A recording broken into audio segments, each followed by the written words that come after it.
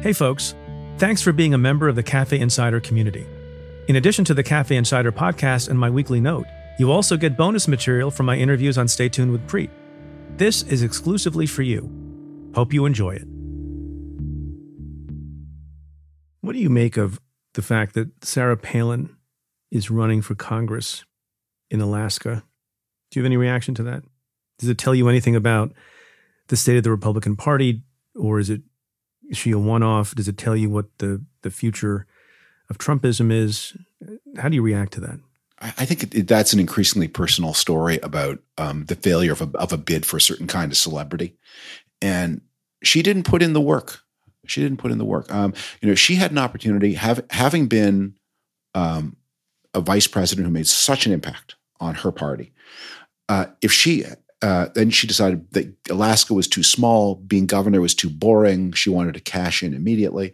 I mean, there's a kind of lack of impulse control there, and greed. She wanted to get rich fast. She got what she signed up for, and she didn't like it. And now she's trying to reinvent herself in a new kind of way. I don't think that's going to pay off for her. I think about this with.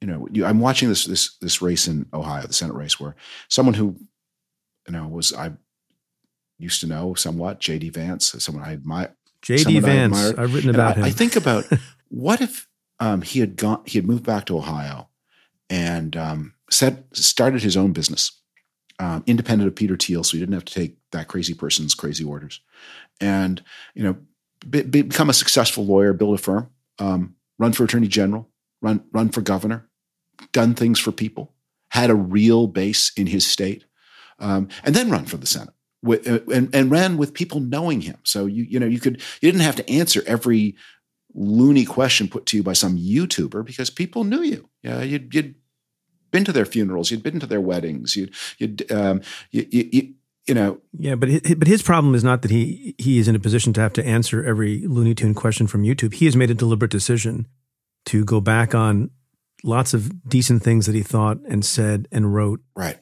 and embrace Trumpism and make believe that he didn't go to Yale Law School. So those are choices that people make, and that if you don't build the first layer, the second layer is not stable. So Sarah Palin, I don't think that's such a significant thing. I do. One of the things I think that is to go double back to where we started. I don't know that it's going to have immediate political impact on 22.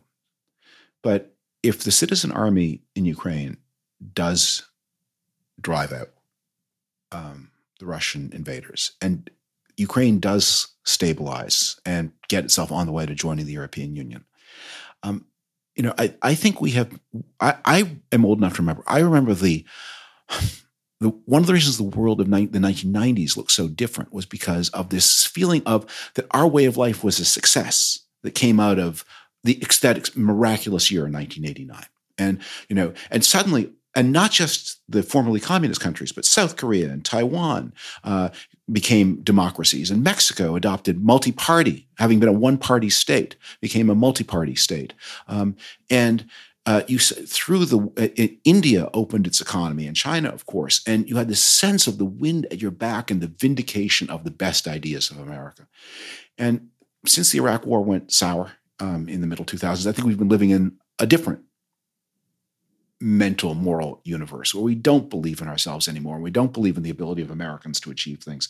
And you look at the period from 9/11 to the defeat of Donald Trump, and you think, what was there that was a big project that Americans decided to do together that went well? And it's a short list. It's a short list. And I think we may be in for a psychic reversal. I mean, I've pinned on top of my Twitter feed a comment about this war that they pinned on at the very early time, that everything that the people behind Trump thought was decadent and weak has proven strong and brave, and everything that they thought was powerful and fearsome has proven stupid and brutal. And I wonder, and I hope that we're going to come out of this terrible experience with the Ukrainians paying the blood price for which they're going to deserve all of our help in the fullest possible term, not only during the war, but for the big task of reconstruction ahead. they're, in a way, fighting to remind all of us of our best principles, our best selves, and maybe putting us on the path to a better mental universe than we've lived in for the past 15 years.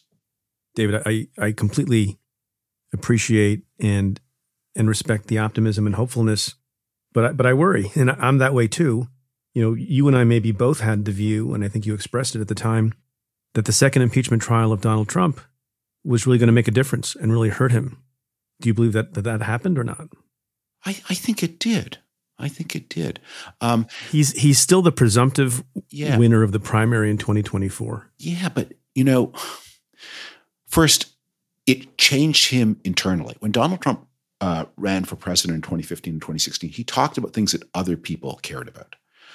One of his secret weapons, he kept talking about opioids. He had no plan to do anything about it, but he acknowledged that the problem existed when other Republicans didn't. He vowed to defend Medicare and Social Security. He was talking about things that were not purely internal to himself. He is now what you get. I mean, that he just can't, he has nothing to say to anybody except, if you vote for me, you prove that I was right all along.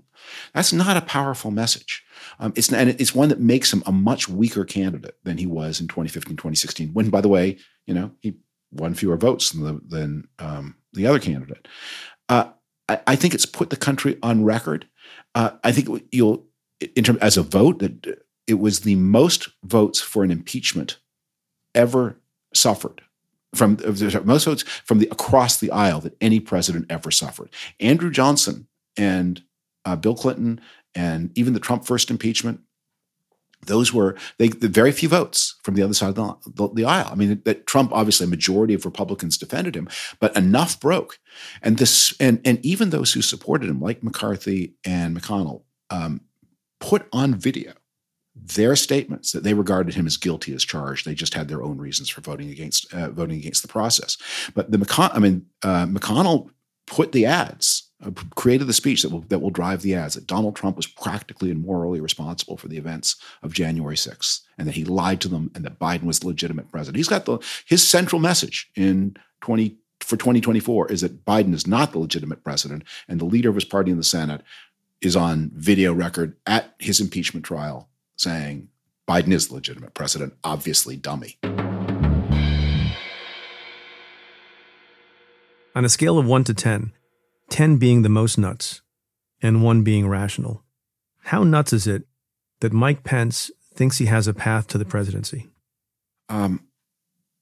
It's not nuts. It's that, look, if you were to make a list of the 25 likeliest people to be the next president of the United States, Mike Pence would surely be on it. So that's already, just to be on that list, that's an incredible accomplishment. And if you, I wouldn't put him on the top 25. No? No. I just think that all of the momentum and the vitriol and the brainwashing of the Republican base whose votes he would need means that I don't know where I would rank him, but way, way lower than that I would. So I would put him high on the 1 to 10 scale. Okay. Well, I think I just don't see what course of events could possibly unfold in the next 2 years that would cause the base, to want to put him in the White House as opposed to hang him. I don't think, when I say I don't think he's going to win, I don't think it's going to happen. But what I do think is I can see you get so close and you can't give up. You just can't, because you can, this is the goal of a lifetime. You can't, you are vice president. It's like Orrin Hatch. It's like I would see these people when I was on the Judiciary Committee. What was interesting to me was not just to sit in a room with 19 powerful senators, but virtually everyone in that room, possibly with the exception of my boss, Chuck Schumer, they all had a presidential aspiration. They all thought, I'm a big deal. I'm a statewide elected official from my home state, and I can be president. Orrin Hatch thought he could be president. Arlen Specter thought he could be president. Ted Kennedy, had a reasonable shot. Yeah. And maybe it's that. It's that. Yeah. You can't win if you don't buy the ticket. I mean, let's put it this way. In advance, how crazy a thing was it that Barack Obama ran for president? Yeah. When you win, it doesn't look crazy in retrospect. But if you don't, on that scale, a little crazier than Donald Trump one. A little crazier than Donald. But I do think I think Mike Pence maybe should start a foundation or something. But we'll see what happens. thank you again for becoming a Cafe Insider. Listen to the Cafe Insider podcast every Tuesday and stay tuned every Thursday.